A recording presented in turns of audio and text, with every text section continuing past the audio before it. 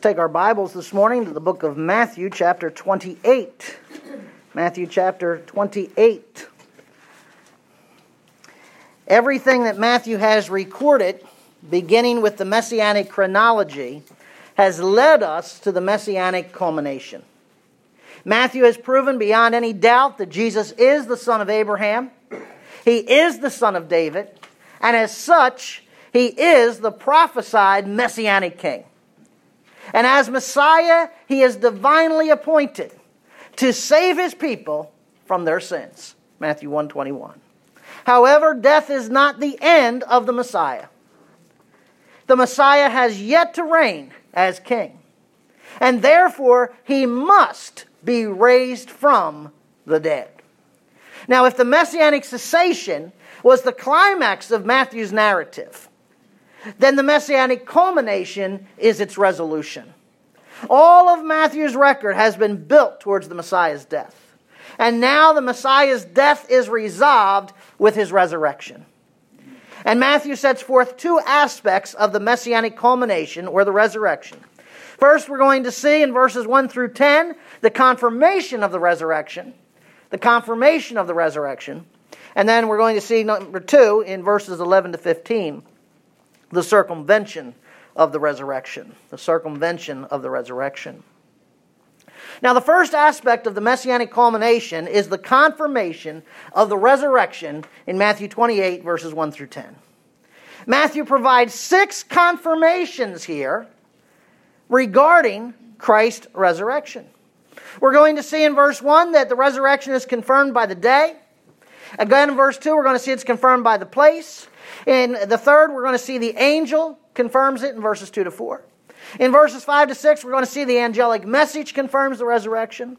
In verse 7, we're going to see the women confirm the resurrection. And then in verses 9 and 10, we're going to see that the Messiah himself confirms the resurrection. And so the first confirmation of the resurrection is the day in Matthew 28, verse 1. The confirmation of the resurrection is confirmed by the day. Let's look at verse 1 of Matthew 28. Now after the Sabbath, as it began to dawn towards the first day of the week, Mary Magdalene and the other Mary came to look at the grave. Again, the first confirmation is the day.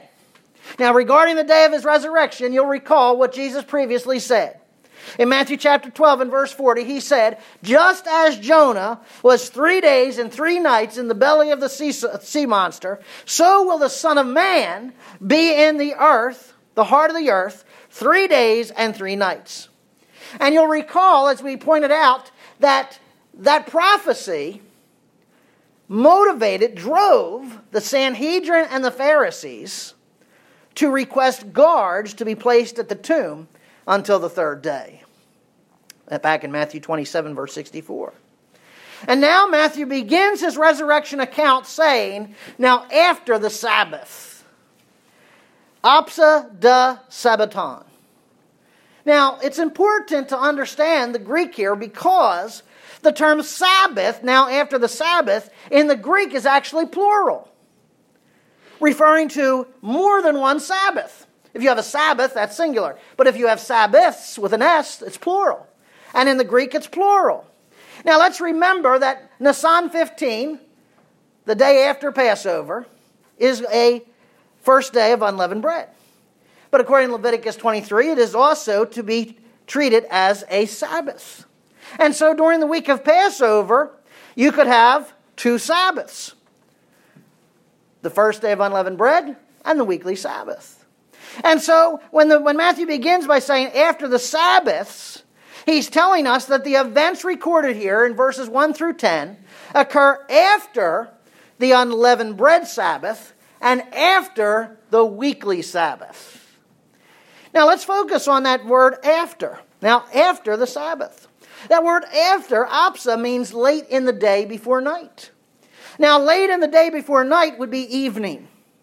And when the term de, remember our Greek phrase, apsa de sabbaton, when we have that little term de before a word in the genitive case, or before our word Sabbath here, it literally can be rendered this way: at the end of or at the close of the Sabbath. So we can take the phrase, now after the Sabbath, and translate it this way. In the evening after the end of the Sabbaths, or after the Sabbaths ended. Now the Sabbath on the first day of unleavened bread ended at 6 p.m. on the 15th. The weekly Sabbath, which happens on a Saturday, ended at 6 p.m. on Saturday, Nisan 17. Again, all of this is important to confirm the resurrection.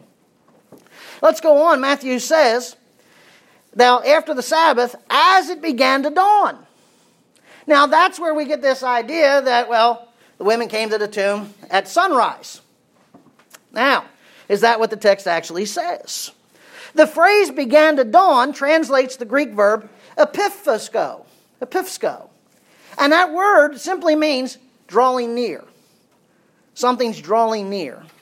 We see this word in Luke 24:54. It was the preparation day and the Sabbath was about to begin. Or the Sabbath was epiphosko. It was drawing near.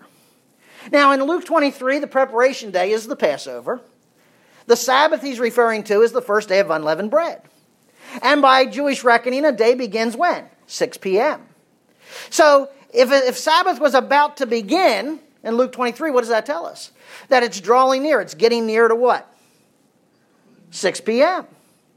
Now, if I take that translation in Luke of epiphosko and I transfer it over to Matthew 28, then we can take the phrase "it began to dawn" and more succinctly translate it this way. The first day of the week was about to begin. Now, after the Sabbaths, it began to dawn, or the first day of the week was about to begin. Now, it's noteworthy that if we are consistent in our translation, all the various texts of the Gospels will agree. In fact, what we're going to see here is that the women did not come to the tomb before sunrise, but instead they came after sunset, which fits John 20, verse 1. On the first day of the week, Mary Magdalene came to the tomb while it was dark. That's interesting, isn't it? Now, it's not dark at sunrise.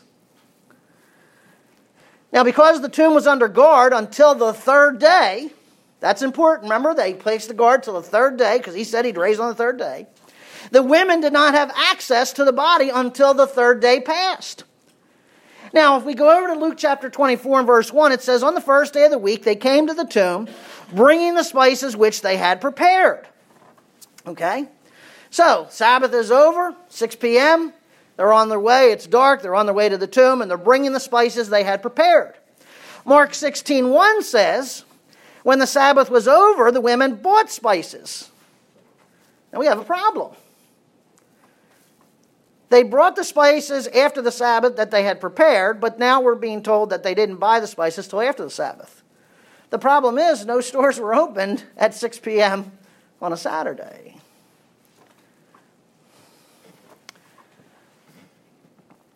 In Luke 23, verse 56, it says, the women returned and prepared spices and perfume, and on the Sabbath they rested.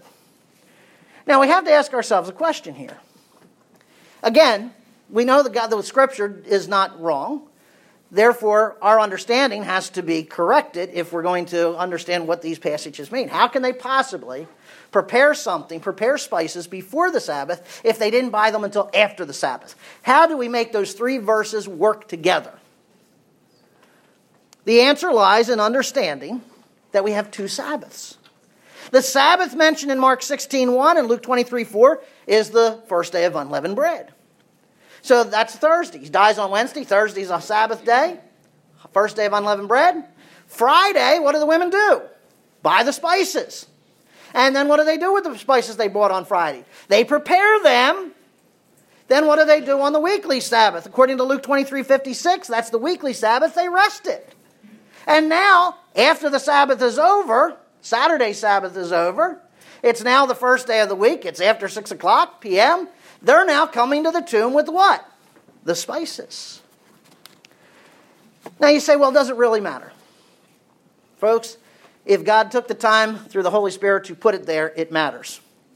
It's there for a reason. These temporal statements are essential because they confirm the truth of the resurrection.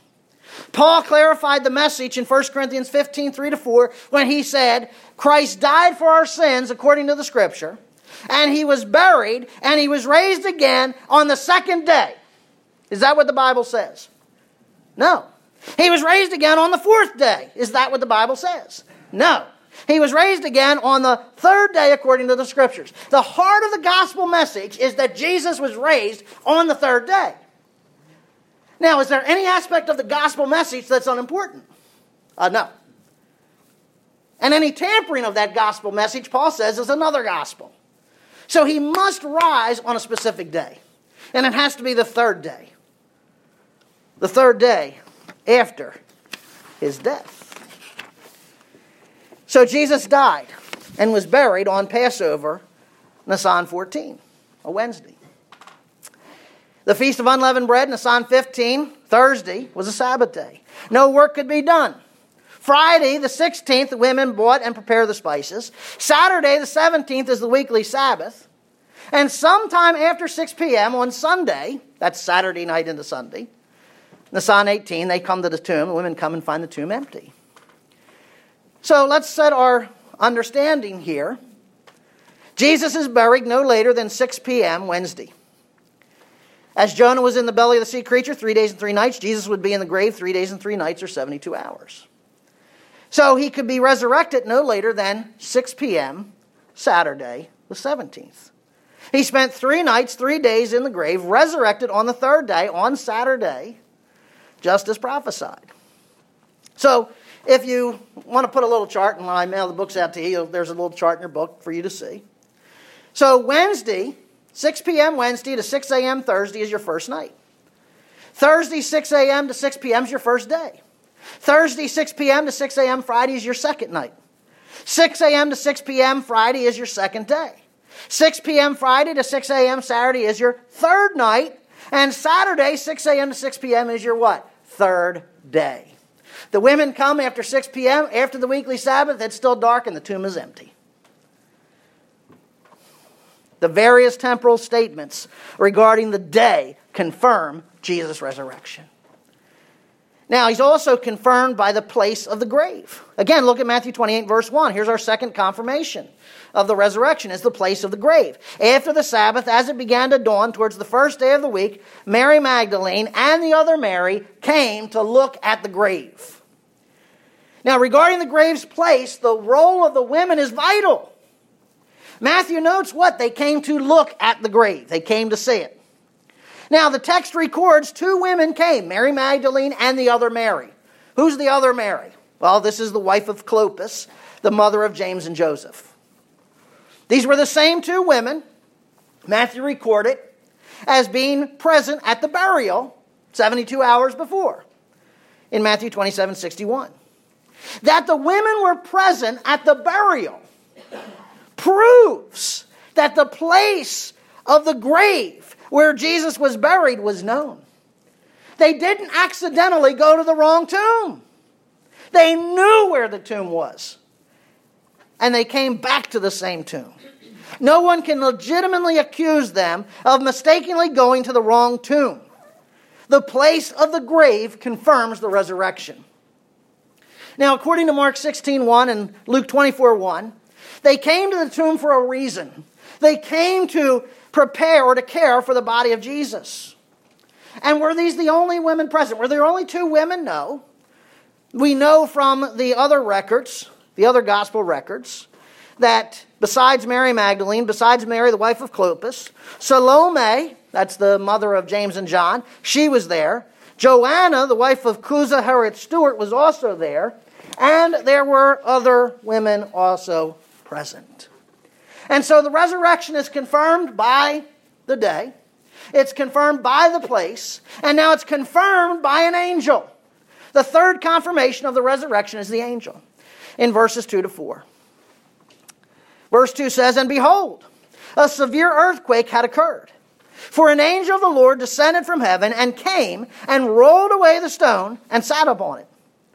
And his appearance was like lightning, and his clothing as white as snow. The guards shook, for fear of him and became like dead men. Here's our third confirmation. Now, before the women arrived, there's a severe earthquake. Now, the verb had occurred there, ginomai, means that the earthquake occurred before. Okay? It's before the women get there, this earthquake happens. You'll recall that previously creation reacted to the death of the Messiah. Darkness had descended over the region, and there was an earthquake. And now, there's another earthquake indicating, announcing, he is risen. And this earthquake was severe, the text tells us. In other words, it was greater, it was bigger than the 172 hours before. And the angel of the Lord descended from heaven. Notice this angel is from who? From the Lord. This denotes that this angel was not the servant of Satan. He was of God. Hence, Matthew underscores the angel's holiness. This is a holy angel. Notice also the angel descended from heaven. We now know the angel's origin. And what else did the angel do? He rolled away the stone. Now this stone required several men to move it. The women were concerned, who is going to move the stone? According to Mark 16:3, they were asking one another, who's going to roll away the stone for us from the entrance of the tomb? Nevertheless, one angel moved the stone. And that he single-handedly moved the stone underscores his strength or his power. Now, this angel did not move the stone, but then he not only moved the stone, but he also what? Sat on it. Now, sitting on it means he has authority. He has divinely appointed authority. You see, Pilate the statesman sealed and guarded the tomb at the request of the Sanhedrin. Nonetheless, the angel came with authority more significant than the Sanhedrin and then the statesman. His authority was more significant than the angels. God commanded him to move that stone, and no seal, no group of guards are going to delay or deter that angel.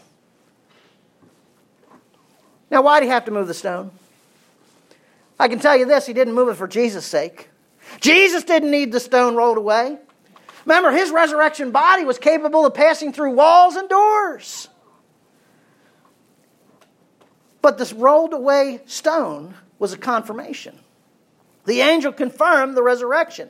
Because with the tomb open, the women, the disciples, and anyone else for that matter, could peer inside and see, confirm that it was empty.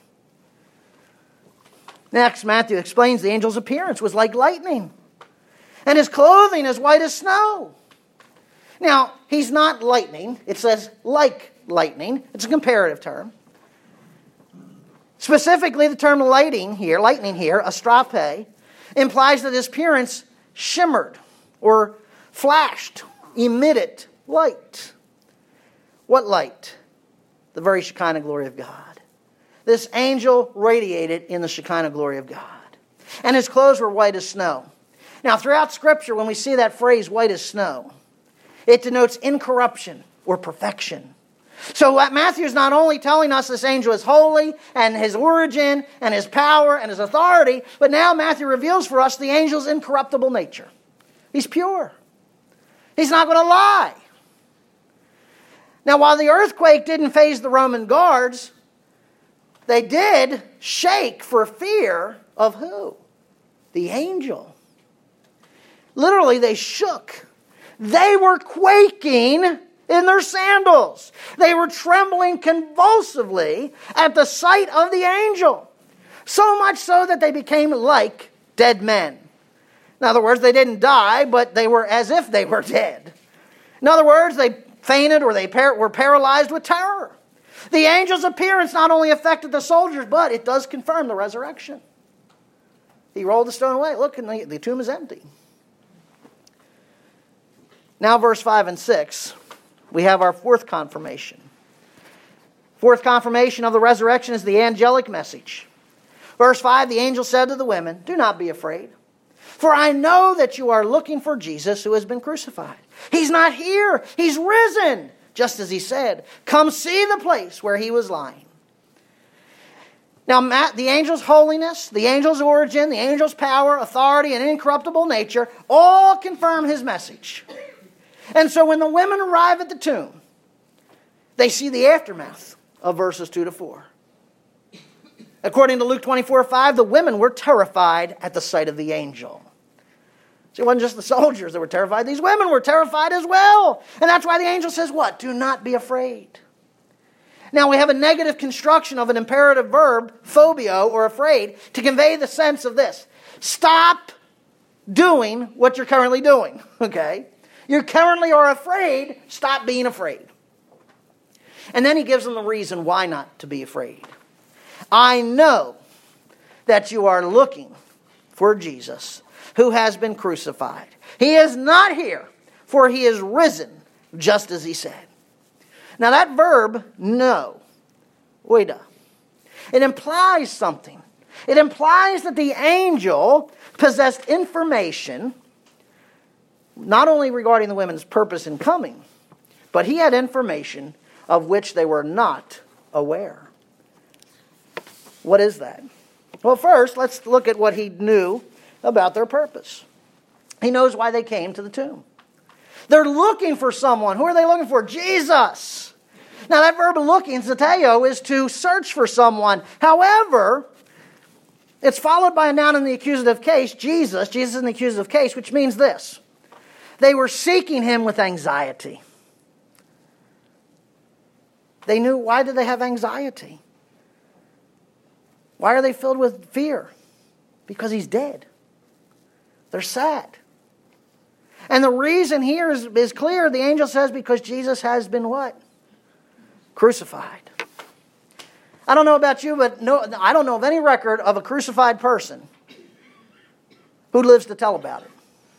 If you're crucified, you're dead. End of the story. And the fact that Jesus was crucified is a critical aspect of the gospel message. Paul declared in 1 Corinthians 1:23, we preach Christ what? Crucified. Listen, if you preach Christ stoned, if you preach Christ jumped off a cliff, if you preach Christ run over by a chariot, trampled by horses, my friends, you have altered the gospel. If Jesus died in any other way other than crucifixion, he's not the Savior. You say, well, how can you say that, Pastor? How can you say that salvation can only be achieved because Christ was crucified? How can you say that if he died in any other manner, he can't be our Savior from sin? I can say that because of the Old Testament. The Old Testament prophecies demand he die by crucifixion. During the Passover, they slaughtered the blood of a lamb at the door. And then they took the blood and they applied it to the lintel at the top and the two doorposts on the sides. Interestingly, what is that? The location of the blood make a sign of? A cross. In Deuteronomy 21:23, it tells us that if a man commits a sin worthy of death, he is to be put to death and hung on a tree. Because he who hangs on a tree is accursed from God. Psalm 22:6 reveals how he would be hung from a tree. They pierced his hands and his feet. Isaiah 53:5 says that the Messiah would be pierced through for our transgressions. We preach Jesus crucified. Now, here comes the information they didn't know. They knew he was crucified. He is not here. He's risen. They came looking for Jesus' body, but they couldn't find his body, not because somebody stole it, but because he's risen. Now that verb risen, agero, means he's been made alive after dying. The angel's choice of that term is significant because it confirms that Jesus died. Jesus didn't swoon. He didn't pass out. He died. Also, I want you to notice here that verb risen. It's in the passive voice. In other words, there was an agent behind the resurrection. Jesus did not raise himself from the dead. Someone else did. Now, Deuteronomy 32:39 says, see now that I am he. There is no God besides me. It is I who put to death. It is I who give life. Yahweh alone has the power over death and life. So the agent of Jesus' resurrection is none other than God the Father. And so we could render that verb, agero, as this.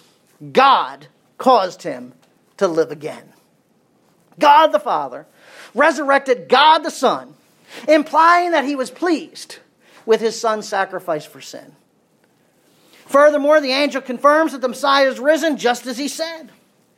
Recall with me for a moment that on two different occasions, one with the Pharisee, the other with the Sanhedrin, that Jesus had prophesied. As Jonah was 3 days and 3 nights in the belly of the sea monster, so the Son of Man will be 3 days and 3 nights in the heart of the earth. And furthermore, Matthew 16 records that from that time forward, Jesus began to show his disciples, this is key, that he must go to Jerusalem, he must suffer many things from the Sanhedrin, he must be killed, and he must be raised on the third day.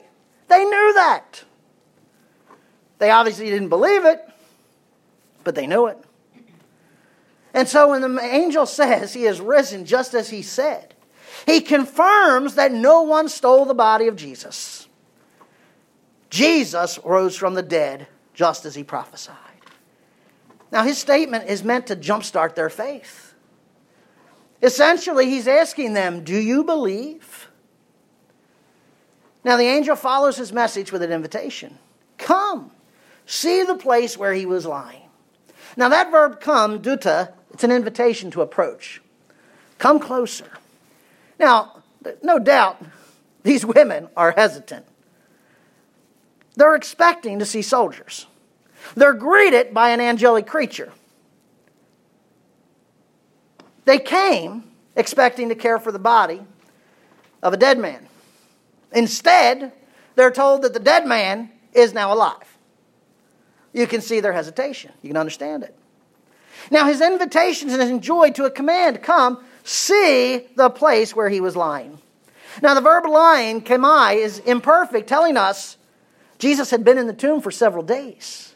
Several days he's been dead in that tomb. Just in case there was any question that they were at the right tomb, the angel says he has indeed been in the tomb. Come and see. Harao. Another imperative. I want you to come and perceive. I want you to inspect the tomb. I want you to examine the evidence. There is no body. There is only the linens in which he had been wrapped. Empty linens.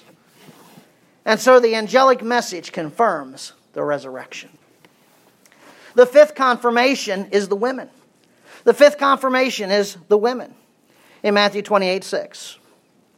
Go quickly and tell his disciples that he is risen from the dead, and behold, he is going ahead of you into Galilee. There you will see him. Behold, I have told you. Go quickly. Now the verb go, peruomai, not an imperative. The word go is not a command. It's a participle. And it's joined to an adverb, quickly. And so what he's basically saying is, you are going to do it without delay. Go tell the disciples, literally, without delay, tell the disciples. Don't stop, don't pass go, don't collect $200. Get over to the disciples and tell them what just happened. And then we get the command, tell, lego, announce. Just as the angels were the first to announce to the shepherds the good news, the good tidings of Jesus' birth, the Messiah's birth. So this angel is the first to announce the good news, the gospel, that Jesus died, was buried, and risen. Do you see that right there in the text? The angel declared the gospel. He was crucified, here's where he was buried, he is risen. And just as that angel invited the shepherds to go and see the baby wrapped in swaddling clothes lying in a manger, the angel has invited the women to come and see the empty linen wrappings in the tomb. But now the angel commissions the women to be the first human witnesses to announce the good news of the gospel, the good news of the resurrection. The shepherds announced to everyone the Messiah was born. The women announced that the Messiah was resurrected. And I find it extremely interesting that the first people to declare the good news of Messiah's birth and the resurrection are those who had been marginalized by society. You see, in the first century, AD Jewish culture, women were not viewed as credible witnesses. A woman could not testify to anything in a court of law. Nevertheless, Matthew, writing to the Jews to prove Jesus is the Messiah, includes the testimony of women. And that is very odd in their culture. Now, his inclusion of the women guarantees the credibility of his account. Let me explain. You see, if Matthew's going to fabricate this account, then he would have employed only male witnesses to make it appear genuine. By including women, he states how confident he is in the genuineness of the resurrection. In other words, by including their testimony, he is saying, prove me wrong. Prove me wrong. Furthermore, Matthew's inclusion of women demonstrates that Jesus broke down the cultural norms concerning women. In Christ, there is equality between men and women. Paul says there is neither male nor female. You are all one in Christ. You are all equal in Christ. Galatians 3:28. In Christ, women are as vital to the gospel ministry as are men. And while men and women may have differing roles in ministry, the woman's role is not only vital, it must be valued. Jesus valued it. Now, before the women depart, the angel reminds them of what Jesus had previously said. Behold, he is going ahead of you into Galilee. There you will see him. The angel repeats the same promise Jesus told the disciples before his arrest. He's gently reminding them that Jesus does not expect them to keep watch at his tomb. He does not expect them to hide in the upper room, as are the 11 disciples. He expects them to go to Galilee. Again, the inclusion of the women confirms the resurrection. The sixth confirmation of the resurrection is the Messiah's appearance in verses 8 through 10. Verse 8, and they left the tomb quickly with fear and great joy and ran to report it to the disciples. And behold, Jesus met them and greeted them. And they came up and took hold of his feet and worshipped him. Then Jesus said to them, do not be afraid. Go, take word to my brethren to leave for Galilee, and there they will see me. Now, I want you to notice in verse 8, they left the tomb quickly with fear and great joy, and ran to report it to his disciples. Now, that's obnoxious, folks. I don't know anybody that's got great fear and at the same time rejoicing. Can't happen. What you need to understand here in verse 8 is there is a compression of time. 3 events are compressed into one verse. First, they were filled with fear. Then they had great joy. Then they ran to report it to his disciples. Now, let's take into account Mark 16:8. The women went and fled from the tomb, for trembling and astonishment had gripped them, and they said nothing to anyone, for they were afraid. That's what really happened. They had great fear. And let's not give these women grief. Oh, well, they should have believed that angel. Shame on them. Sit down and quiet yourself. Listen, folks, put yourself in their sandals. Think about their emotional and mental state over the last several days. And to their credit, unlike the men who were cowering away in the upper room, they stayed with Jesus through his death and through his burial. And they just saw an angel that caused Roman soldiers to fall over, faint, pass out, and be paralyzed in anxiety. Now look at the word Matthew breaks into his narration with. Behold! Pay attention! Something's about to happen. What happens? Jesus met them and greeted them. And that verb greeted, kairo, means rejoice and be glad. You see, meeting the resurrected Jesus is a cause for rejoicing. They had been gripped with sadness, gripped with fear, but now they've got a reason for great joy. And immediately they take hold of his feet and worshiped him. Think about this. They grabbed his feet. His resurrected body was a physical body. Before his death, he had a physical body. After his resurrection, he has a physical body. And I love this moment of tenderness. Jesus comforts them and says, do not be afraid. Do not be afraid. Go and take word to my brethren to leave for Galilee, and there they will see me.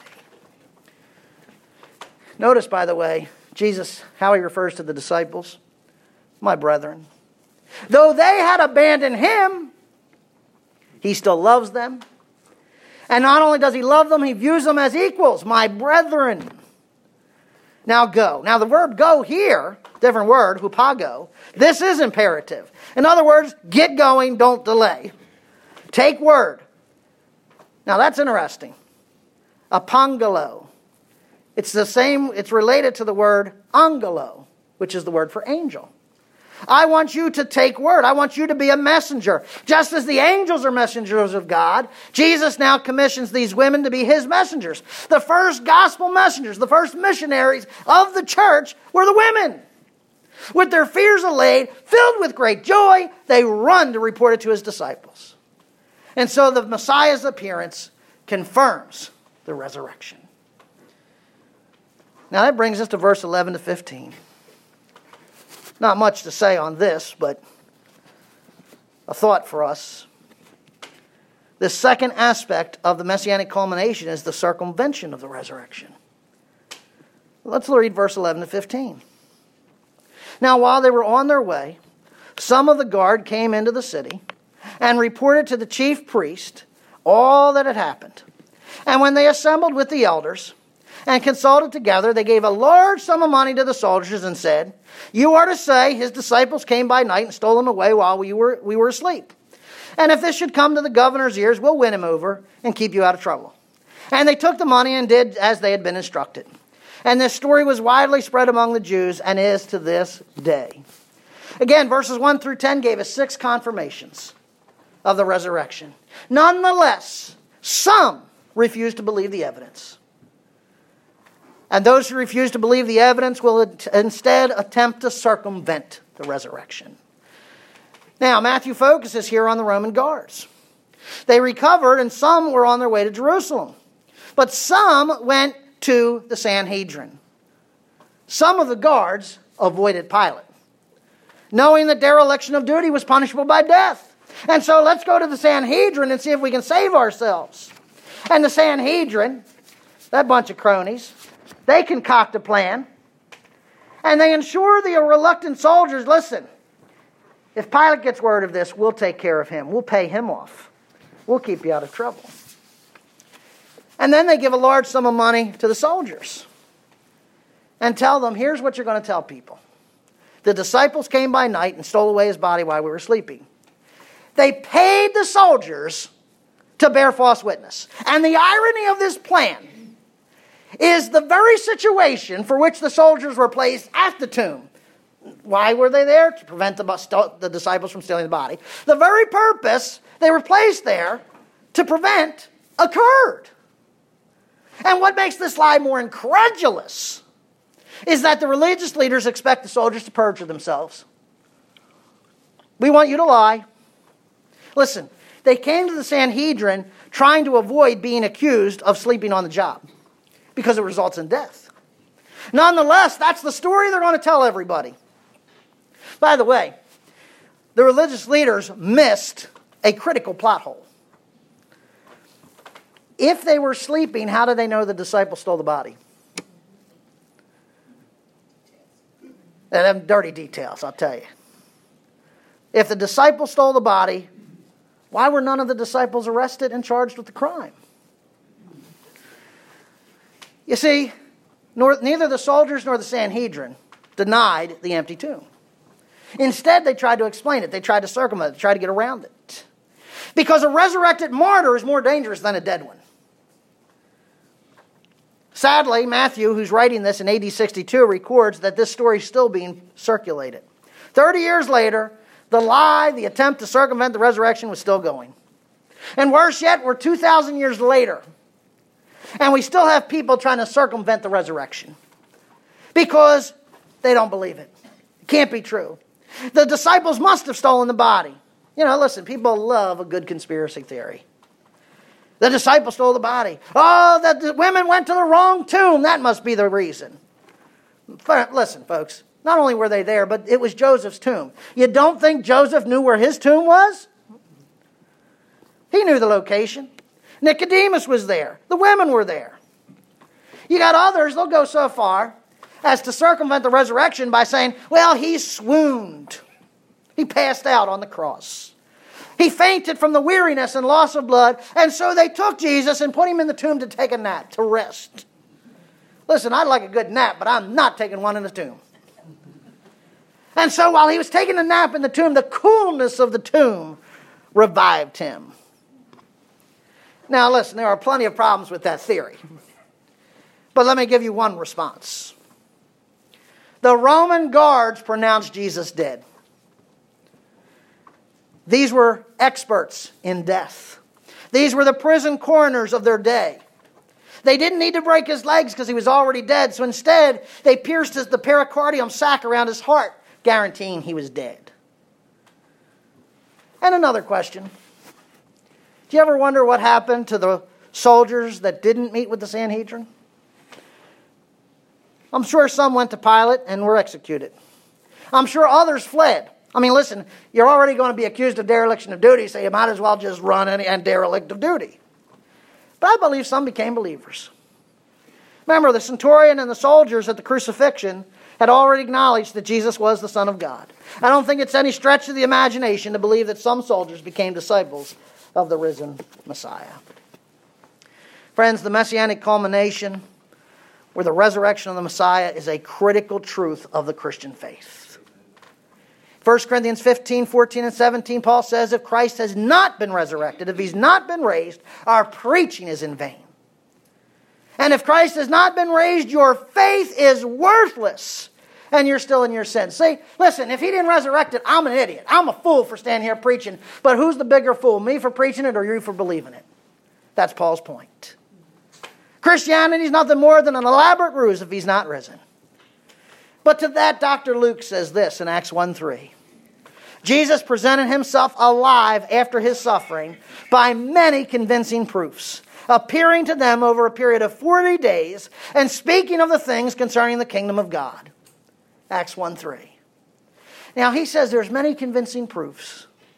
That word tekmerion means that there's factual evidence to establish the veracity or the truthfulness of the resurrection. What are those many convincing proofs? They're the hundreds of eyewitnesses who saw the resurrected Jesus. First, he appeared to Mary Magdalene. Then he appeared to the women. Then he appeared to Peter. Then he appeared to the 2 disciples on the road to Emmaus. Then he appeared to 10 of the disciples, not including Thomas. Then he appeared to the 11 disciples a week later. Then he appeared to 7 disciples on the Sea of Galilee. Then he appeared to over 500 believers at one time. Then he appeared to his own brother James. Then all of the apostles on the Mount Olives. And finally he appeared to Paul. Well, did Luke know what he's talking about? In Luke 1:3, Dr. Luke says that he wrote these things only after having investigated everything carefully. There are many convincing proofs for Jesus' resurrection. And we can be confident that Dr. Luke thoroughly researched and vetted each one of those witnesses. Over 40 days, Jesus appeared. It wasn't just one appearance, it was multiple appearances over 40 days. During those 40 days, people saw the Messiah. They saw the scars of the crown of thorns. They saw the scars of the nails. They saw the scar of the sword. And they also sat and talked and ate and drank with the Messiah. What other convincing proofs are there? Well, how about the changed lives of the apostles themselves? After Jesus' death, the apostles were cowardly, hiding behind a locked door, fearing for their lives. But after the resurrection, they're courageous. They're boldly and publicly proclaiming Jesus is alive. He is resurrected. Also consider Jesus' own brothers. During his life and ministry, they were skeptical of him. Skeptical of his claim to be Messiah. They even openly mocked him. Oh, come on with it. Go and get yourself killed already, they said. And after the resurrection, they've changed. James becomes a leader at the church of Jerusalem and writes a New Testament epistle bearing his name. His other brother Jude also wrote an epistle bearing his name. My friends, there are only 3 choices you have with this evidence. There's only 3 choices for the messianic culmination. You either doubt, you deny, or you become a disciple. If you doubt what the text says, if you deny what the text says about the resurrection, especially in the face of overwhelming evidence, friend, I'm going to tell you something. You have just set yourself on a path to eternal damnation in the lake of fire. 1 Thessalonians 1:7-9 says, when Jesus will be revealed, he is going to deal out retribution to those who do not know God and to those who have not obeyed the gospel of our Lord Jesus. They will pay the penalty of eternal destruction away from the presence of the Lord and from the glory of his power. That's what you're facing if you want to deny it or doubt it. But if you want to obey the gospel, if you say, I'm going to choose to be a disciple, what does it mean? What does it mean to obey the gospel? In the words of Jesus, repent and believe. Repent. Turn from your sin, forsake your sin, and turn to God. Why? Why do I need to repent? Because you're a sinner and you're condemned to hell. You need a Savior. And so that Savior is revealed in the gospel. Jesus, the Son of God, came as the Messiah to save you from sin, to save you from hell. How did he do it? He did it through his death for your sin, and through his burial, and through his resurrection on the third day. And we know that Scripture confidently declares that all who repent and believe become disciples of Jesus, the Messianic King. In other words, he doesn't just become your Savior, he becomes your Lord. You're his disciple. You're not a doubter, you're not a denier, you're a disciple. You will have escaped eternal damnation, but let me tell you, my friends, he also gives you eternal life in the presence of his Father forever. Friend, if you've never received the free gift of salvation, I challenge you, don't delay. None of us is guaranteed tomorrow, let alone this afternoon. Choose to this day. You can choose to doubt, you can choose to deny the resurrection, and you can spend an eternity in the lake of fire. Make no doubt, God didn't send you there. You set yourself there. You chose. But on the other hand, you can choose discipleship. You can repent, and you can believe the gospel. And you can be assured of an eternity with God. You got a choice. Which choice you choose determines your eternal destiny. Let's pray. Father, we come to you because the Savior is risen. That's why we pray to you. You're the mighty God, and in your omnipotence, you raised Jesus from the dead. You validated his sacrifice, his sacrificial death. You validated the forgiveness of our sins. And so to you we say thank you. We praise you. We glorify you. We cast ourselves like those women. We cast ourselves at your feet, and we worship you. You who has the power of life and death. Father, I ask now on behalf of each one listening, Father, Lord, if there's a doubter, a denier in our midst, that Father God, you who have the power, might send your Spirit and move upon them to show them the truth, to convict them of truth, to convict them of sin, to convict them of righteousness, so that they would move beyond doubt and denial and they might move into discipleship. Father, I pray for each of us, Lord, who are disciples. Father, if there's ever been a time of doubt, if there's ever been an inkling of denial of our Savior's resurrection, forgive us. Father, I ask that you would equip us to go forth rejoicing and declaring the good news that Jesus died, was buried, but resurrected the third day, according to the Scriptures. Father, I ask that you would keep us from temptation. Keep us from the temptation to be silent. Keep us from the temptation of saying nothing, but instead that we would go forth in obedience as messengers of the gospel, declaring to all what you have done. And for that, we give you the praise, and we give you the glory, and we say, Amen.